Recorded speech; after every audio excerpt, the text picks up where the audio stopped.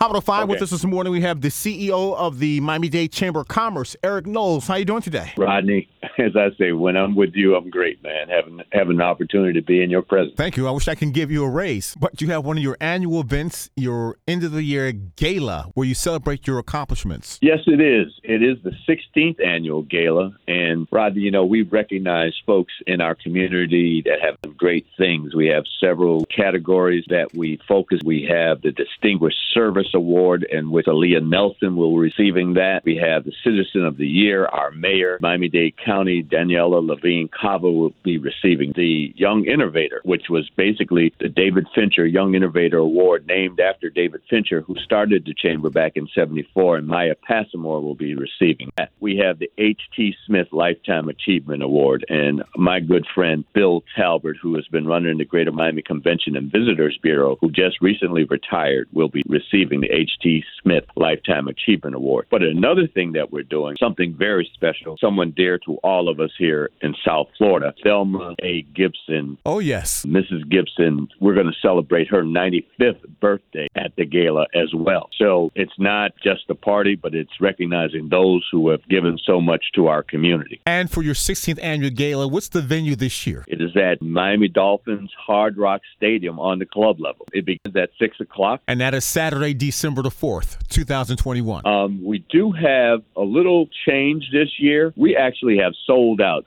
We are on the club level. Rodney, we normally have 700 to 800 individuals that attend the gala. Because of the limited space on the club level, we have seating for 450 people. But there's still room for people who want to attend. So we are creating a lounge experience that will have guests seated in a separate section. If you're familiar with the club level, there are two areas, one on the west and one on the east. So we're going to create what we call the lounge experience. You'll have the same experience as far as the reception. Everybody will be in reception together. And then once the program begins, those sponsors that have tables will move into the area with the tables, but those who will experience the lounge experience will stay in the reception area and see the program on video screen. But once the program is over, everyone will come back together. And we have a discounted price for that. For the lounge experience is $150. How can we get tickets? You can go to www.m-dcc.org, www.m-dcc.org, or you can call the chamber at 305-751-8648. And this is probably one of the premier events of the year. Any special entertainment? The Miami Philharmonic Orchestra that's going to be playing, and we have DJ Tillery James who will be playing as well. The Hard Rock Stadium in Miami Gardens, December 4th. Doors open at 6 o'clock. We will be probably completed about 11 o'clock that night. Also, Steve Ross, the owner of the Dolphins, is our honorary chairman this year, and we will be presenting Mr. Ross with the Trailblazer Award for all the great work that him and his team, his front office